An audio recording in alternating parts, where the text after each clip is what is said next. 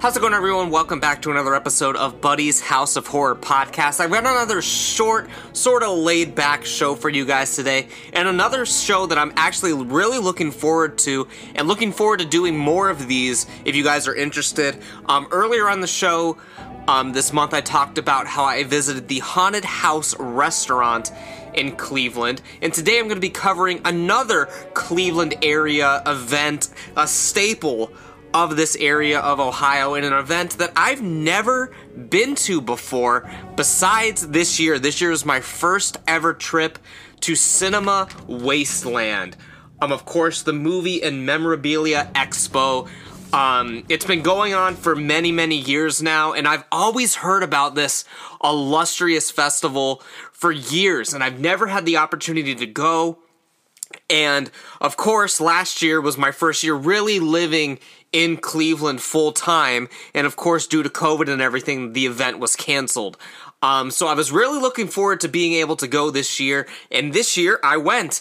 And I'm just here to talk about my general experiences at the Cinema Wasteland Expo, which I'm very excited about. I'm very happy that I was able to attend this year. I didn't get to attend for as long as I would have liked to.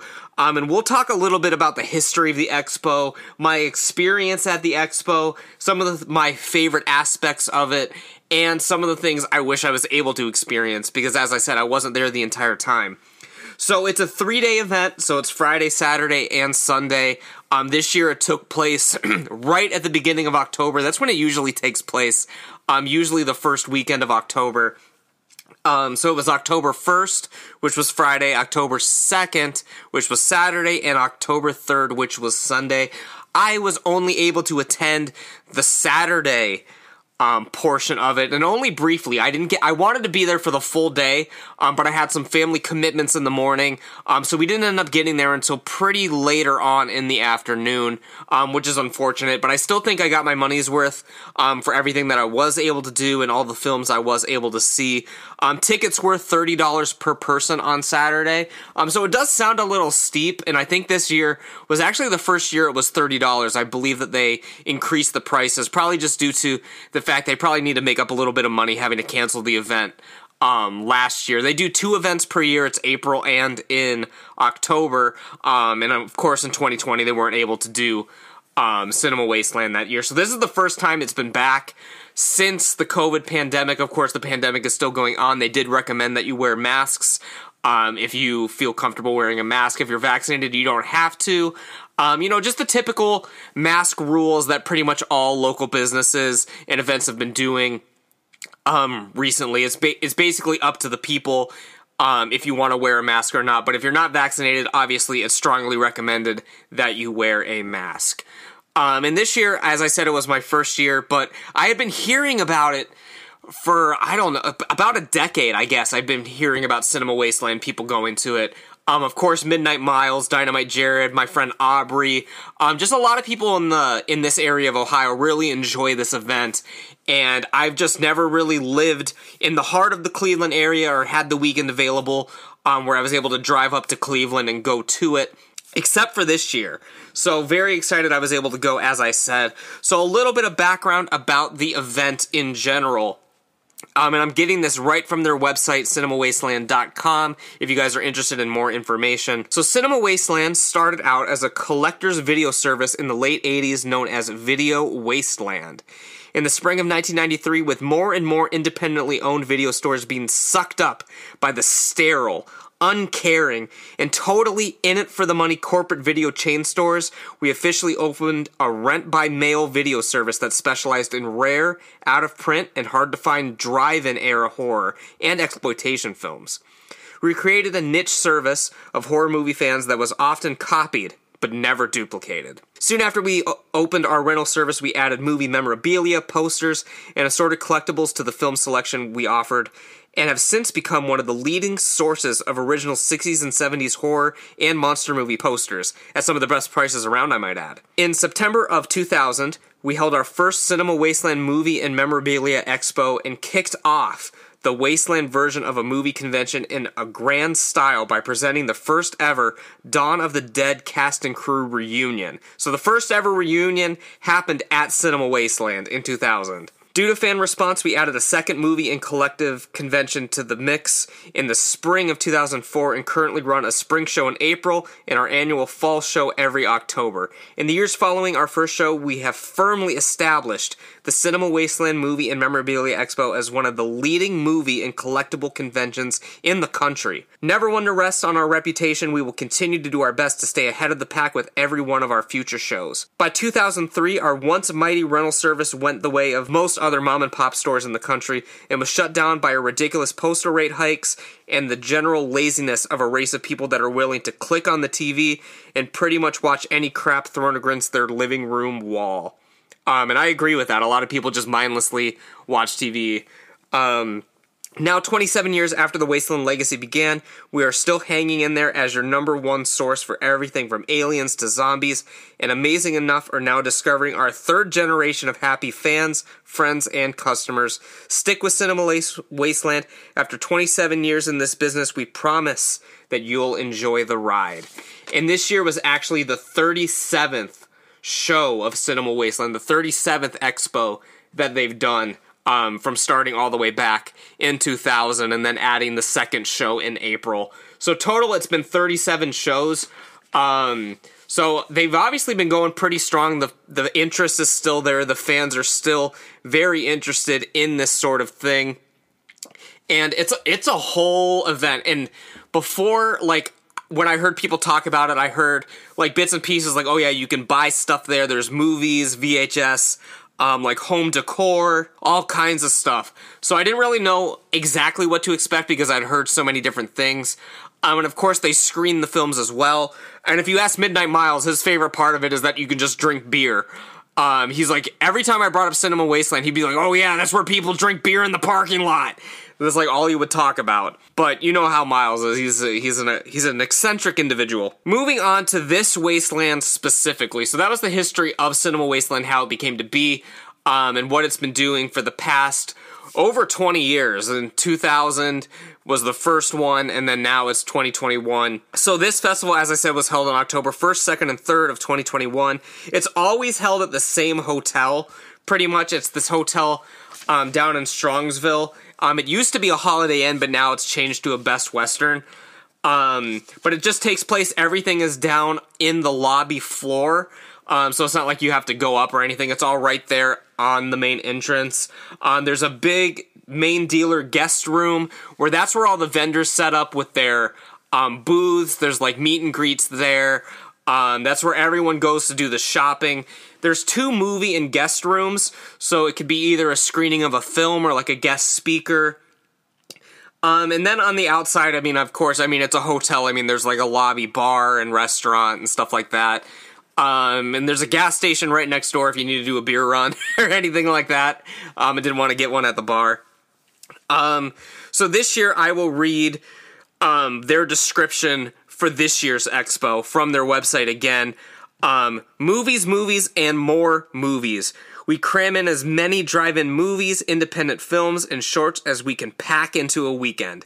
You'll find movies and shorts on real 16mm film in our 200-seat film room, and all kinds of indie films, shorts, and guest-related features in our smaller 100-plus seat DVD projection room, all weekend long. Q&A sessions, live movie commentaries, guest talks, and movie introductions.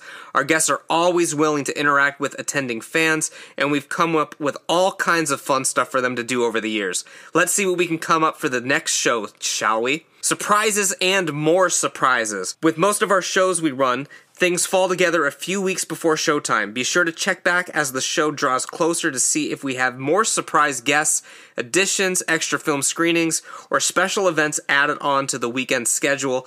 Every Cinema Wasteland Movie and Memorabilia Expo offers attending fans over 60 hours worth of movies and programming over the course of the 3 days. And it's all 100% free with the price of admission. It can be a bit overwhelming, so be sure to check over the complete weekend schedule of films and events before you arrive so you can plot out your weekend early. The weekend schedule is usually posted 3 or 4 weeks before any given show. And then on the website, of course, it has a description of a ton of the movies that are available to watch. on the days of the event. And of course there's a little brochure, like pamphlet, that they give you when you get there, that has a list of all the films that are screening and all the guest speakers and all that kind of stuff. On the website it says, "And what about the movies, you ask? You can't have a movie convention without them, can you? Absolutely not. And we plan on showing plenty of films on both 16mm film and video at Cinema Wasteland, many of which may be hosted by the stars and directors appearing as guests at the show. Our evening film show is free to all attendees and hotel guests." So then it lists all the films based on if they are 16mm or if they're just showing them on the DVD or whatever. It has a category for all the 16mm films, and it has a category for all the ones just to watch on video. I'll read the descriptions and stuff a little later on of the films that I saw, and give my quick reviews and opinions on the films that I had the opportunity to check out and watch. But just overall, I guess we'll talk about the main dealer room. To start things off. So basically this is the room where all the vendors are. There were tons of people selling VHS tapes, horror masks, just DVDs, Blu-rays in general. There was like stained glass, horror coasters, horror t-shirts, just any horror memorabilia you can think of. I mean, there was jewelry boxes. The Mummy and the Monkey were there, of course, the beloved personalities who host a podcast, and they have their show where they review B movies and stuff like that. It's sort of like a Svengoolie, or scenarios like that, like Ghoulardi and stuff like that. Very similar to that. So they were there. There were some other guests there in the showroom. But it was mainly just a lot of people selling VHS, DVDs, and stuff like that. I actually didn't end up purchasing anything. Because as I said, I got there a little bit later than I expected, so things were pretty much picked over by the time I got there. I mean, I'm sure that, and I mean, this isn't technically something you're supposed to do, but they do have some vendors that'll like sell stuff out of their hotel rooms, like the really like rare stuff that they don't want to bring out onto the floor. It says like in the guide for vendors that they're not allowed to do that, but I don't think there's really any way for them to enforce it. So there are some people that do that, but we didn't actually go to any of the hotel rooms to look at any of that kind of stuff. I didn't end up buying anything. Miles got a couple movies. I met Miles there, and he had been there pretty much all day, and me and my wife Emily went together. So we went there in the afternoon. Miles had been there pretty much the entire day, so he watched a few more films than we did. And maybe sometime I'll have him on the show just to talk about his experience at the event this year, because he was there for a lot longer than I was, so he'll be able to talk about some of the films that I wasn't able to see. But this is just my experience. So the main dealer room there was a lot of stuff in there. It was very packed. There was a lot of people buying stuff. There was a lot of really cool stuff there. I just didn't end up purchasing anything because, I mean, I'm trying to watch my money a little bit. I don't need to be dropping like $30, $40 on a tape and stuff like that all the time. But it was cool to just go in there and look at everything. It was cool to see the people. Of course, there were some people dressed up. There were some people that were just wearing really cool merch. It was just a really good vibe all around. And of course people have been there all weekend and all day and night, so I mean, you'd see people in the lobby just like passed out in chairs and stuff like that. I was dozing off at parts, because even though I got there late, we were still there a long time. Because I guess moving on after the expo, that's when we started watching some of the films. There was a little bit of a gap, so we stood outside and we're just talking to people and talking amongst ourselves for a while. And the main attraction for these is watching all of these films. They played a bunch of them on Friday night, and they had more on Saturday along with guests. I wish, and it's not just horror films, like they showed like documentaries. There was like one about wrestling in Detroit. I didn't get the chance to see that because that was only on Sunday, and we just went on the Saturday. And there's a lot of cool stuff that I wanted to see, but I actually didn't get the chance to. They had Xander Vorkov, the drive-in Dracula himself, introducing Dracula vs. Frankenstein. One of the 3 Dracula vs. Frankensteins that came out in the early 70s. But probably the most famous one. That's the one that I have on VHS. So I'm so bummed that I missed Xander Vorkov introducing the film. That would have been absolutely a treat to see. It would have been great to meet him and everything. And they play, like, the Three Stooges on film. They play, like, a bunch of old Halloween cartoons on film. And, like, in between the stuff, at least in the films that we watched, they had, like, little intermissions where they would play a bunch of old vintage ads, of course, which were also all on film. So it was really, like, a great experience. I wish they were able to do this at, like, a drive-in or something. Because these are all, like, drive-in era, like, grindhouse exploitation films and stuff like that. It would have been cool to watch them outside. I wish someday to be able to watch films like this, like, on actual film, like, outside. I think that'd be really, really cool. But yeah, they had tons of guests. They had tons of films that were playing. There's no way I'm going to be able to go through all of them. On Friday, October 1st, the film started at 4 p.m., and the last film started at 1:15 a.m. So it went pretty much all day and all night. On Saturday, the film started at 9:30 a.m., with a bunch of stuff going on. The Mummy and the Monkey actually kicked off Saturday with their show, and they introduced one of the films. Of course, on Saturday was also when Xander Vorkov introduced his film. The first film that we were able to check out started at 8:15.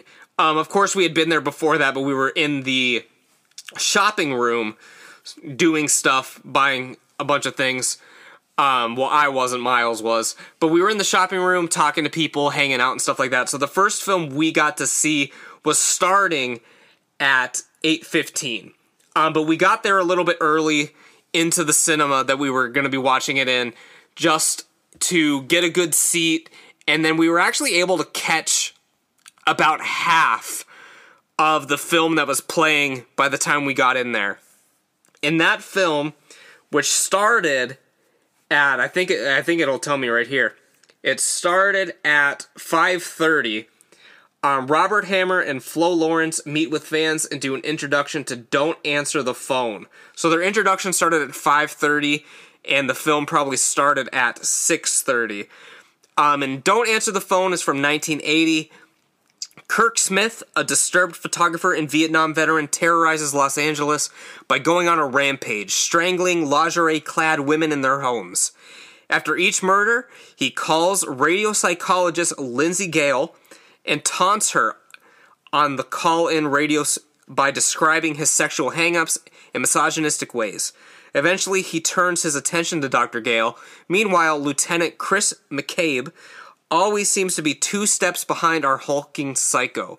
Robert Hammer, who produced and directed and wrote the screenplay, only made this one feature before the frustrations of trying to produce another film caused him to rethink his entire career path. He hit a homer as far as Wasteland movies goes with Don't Answer the Phone. It was the perfect drive-in movie that the CW promoter caught 3 times on its initial theatrical release. And we were able to catch the last half of this film pretty much. And from what we saw, I mean, it was fun. It was campy. There was a really great scene where the psycho killer, he gets handcuffed and he literally flexes and breaks the handcuffs in half. He gives a really good performance. The guy who's playing the killer in this, and the way he meets his demise is absolutely hilarious and great. I don't want to ruin it for you guys. I mean, but I'm going to. Because if you guys are interested in this film, it's not really about the destination, it's about the journey. He's getting shot like multiple times and falls into a pool in someone's backyard. It's just a great scene. He gives a great performance. He's like freaking out and he has like big like personality shifts, from when he's being calm and when he's like kind of acting like a man-child and then when he's acting like scary. So it's a really fun performance from him. The detective character, from what we saw, was nothing really special. There was a great scene where they're looking for the killer, and they break in, like, the detective and, like, his assistant or whoever he was supposed to be. They, like, break into this apartment, and they're like, all right, we're gonna get him when he comes home. And then the person comes home, and it's not the guy's apartment, and it's just this random, like, nerdy guy. And he's like, hey, you, like, messed up my entire house. You need to pick all this up. And the cops were just like, well, they were basically like, well, it's too bad. It's either you pick it up or we're going to take you to jail for calling us out on wrecking your apartment. Because technically, I mean, they didn't have a warrant for this place, so they were just in there. So they were basically like, you're going to pick it up or we're going to take you to jail. So overall, it was a pretty interesting half of a film that we saw. But moving on, we saw the 16mm triple feature, which was starting at 8:15, and it was with a ghastly ghoul taking the weekend off his show. We're filling in the Saturday night 16mm triple feature. Kicking things off as the underwater Nazi zombie classic, Shockwaves. And Shockwaves was a very, very fun film. Of course, it was top billing for Peter Cushing, who was only in the film for maybe 10 minutes. John Carradine was also in the film. He was in it for a bit longer. But Shockwaves, of course, from 1977. After the boat they were on goes down in a storm, the survivors, including Brooke Adams and Luke Halburn from the Flipper TV show, find themselves stranded on a tropical island. Peter Cushing plays the only living inhabitant of the island, an aging Nazi SS officer who lives there with an army of blonde super Nazi underwater zombies. It isn't long before the creepy creatures rise from their watery graves to attack the survivors. So it was a fun little like zombie flick. Again, it was very campy for the time. There wasn't too much like gore in it. Like Miles was like, I gotta see some gore this weekend. He was like hyping up the 3 films that we were about to see. None of them were really that gory. But it was a fun story. John Carradine was the captain of the ship, so he was great. And it was just fun. This one, I was dozing off a little bit during it because it was just a long day up until this point. But in between films, we actually went and I got some caffeine in me, so I was ready to go for the following 2. And something to point out during the screening of this one, about halfway through the film, the fire alarm at the hotel went off, so we all had to go outside, stand out there for like a half hour while the fire marshal came in and like checked the building or whatever, and then we were able to go back inside and start the rest of the film. Because of that, they actually cut one of the intermission films that they were doing when they do like the commercials and stuff. So they had to cut one of those in order to start the next film on time, which was supposed to start at around 10. It actually started a little bit after 10, I want to say. So at 10 o'clock, Ted V. Mickles' camp horror classic, The Corpse Grinders, continues the 16mm film screenings. The Corpse Grinders from 1971. The Lotus Cat Food Company is looking to cut a few corners and starts to buy bodies from Caleb, the local grave-robbing cemetery caretaker, so they can grind them up as pet chow. Cats eating the tasty and popular premium cat food become savage little beasts that attack their owners.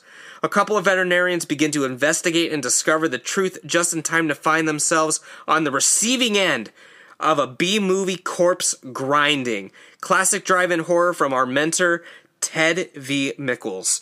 This film was a lot of fun as well. It was basically, as it said, it was sort of like Soylent Green, only for cats. The cat food was people. So the cats were eating the cat food and going completely insane. There was a lot of hilarious one-liners in this film. And it was very, very self-aware. The film. It wasn't meant to be taken seriously, obviously. There weren't really any name actors in it, like there was no one famous like Peter Cushing or John Carradine in it or anything like that. But overall it was a good time. Of course it's a cheesy drive-in exploitation film, so it uses nudity and violence for its appeal, to get people to go to the drive-in back in that day. And there was one scene in particular that really caught my attention, because at first I was like, this is just so unrealistic. It was the immediate thought in my head. This girl, she comes home from work. I think she either works at the veterinarian hospital or at the food company. I can't remember which one she works for.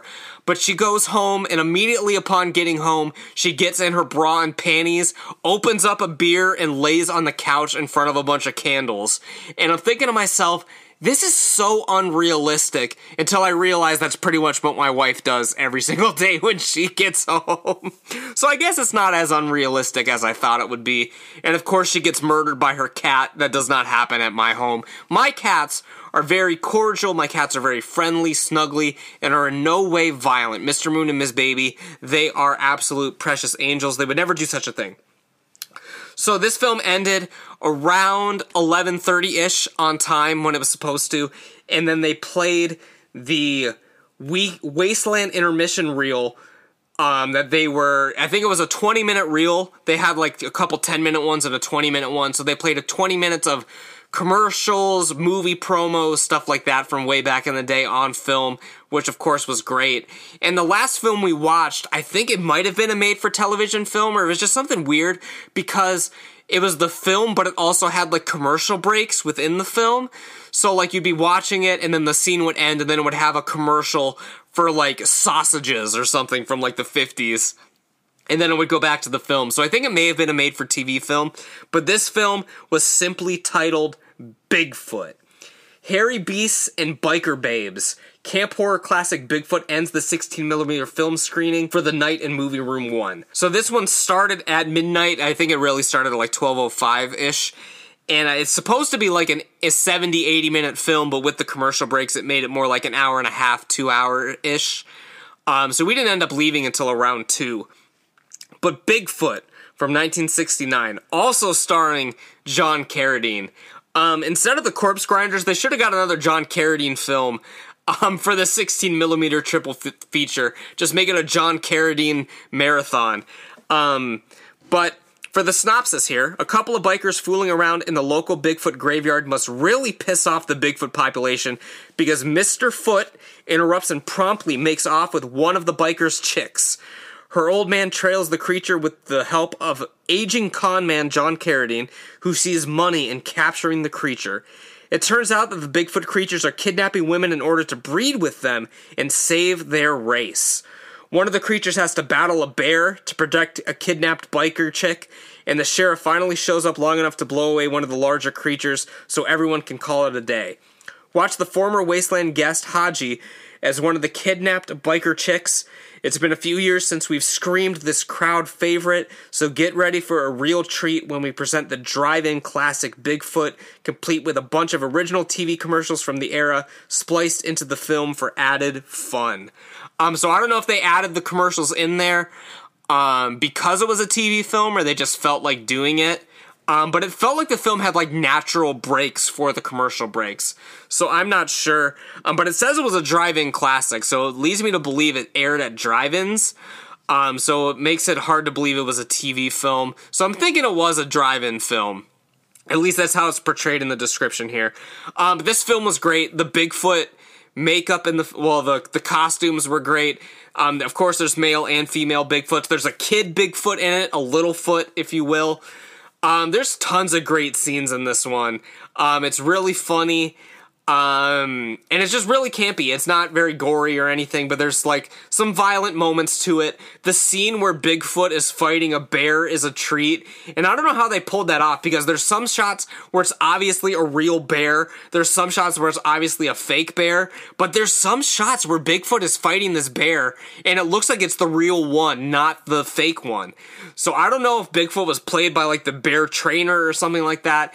But the Bigfoot bear fight scene was actually very good, given what it was. I mean, obviously Bigfoot was a guy in a monkey suit, but the bear looked real. I don't know what was going on with that bear, but the bear looked real.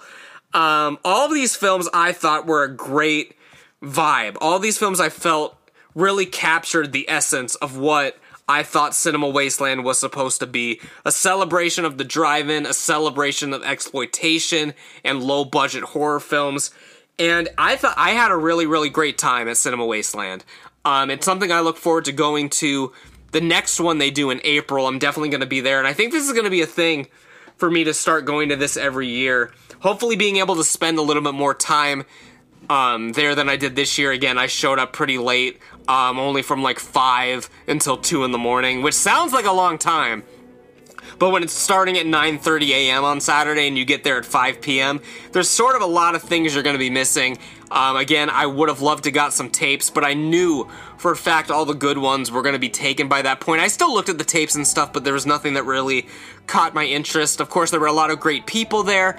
I saw one of my former actors from Hell at Heathridge there. It was great seeing her. And I saw some people I was friends with on Facebook and stuff like that. I was meeting them for the first time. So it was just really great vibes all around. I really liked Cinema Wasteland. Maybe we'll have Miles on the show to talk about it a little bit. And I look forward to going again in April. I think it's a really great time. Definitely go check out cinemawasteland.com for more information. If you're in the Cleveland area, you gotta go check out Cinema Wasteland if you're into horror films. Or if you're in one of the neighboring states, I mean, come up for the weekend. It takes place at a hotel. So it's a really great time all around, and I hope to go next year. Maybe some year people will like the House of Horror enough I can be a guest at Cinema Wasteland doing some sort of introduction or something like that. That'd be really, really sick. But regardless, that's pretty much going to end out the show today, you guys. I don't know how long I've been going. But I really enjoyed Cinema Wasteland. I really enjoyed all the films that I watched. I really enjoyed the experience. Really enjoyed hanging out with my friends. Including my wife and Miles, my friends, plural, the 2 friends I went with. But it was just a really great time. And yeah, I'll probably have Miles talk about it a little bit on the next show that he comes on. But that's gonna do it for this time, you guys. And I'll see you back here again tomorrow for another episode of the House of Horror. So as always, take care and stay spooky.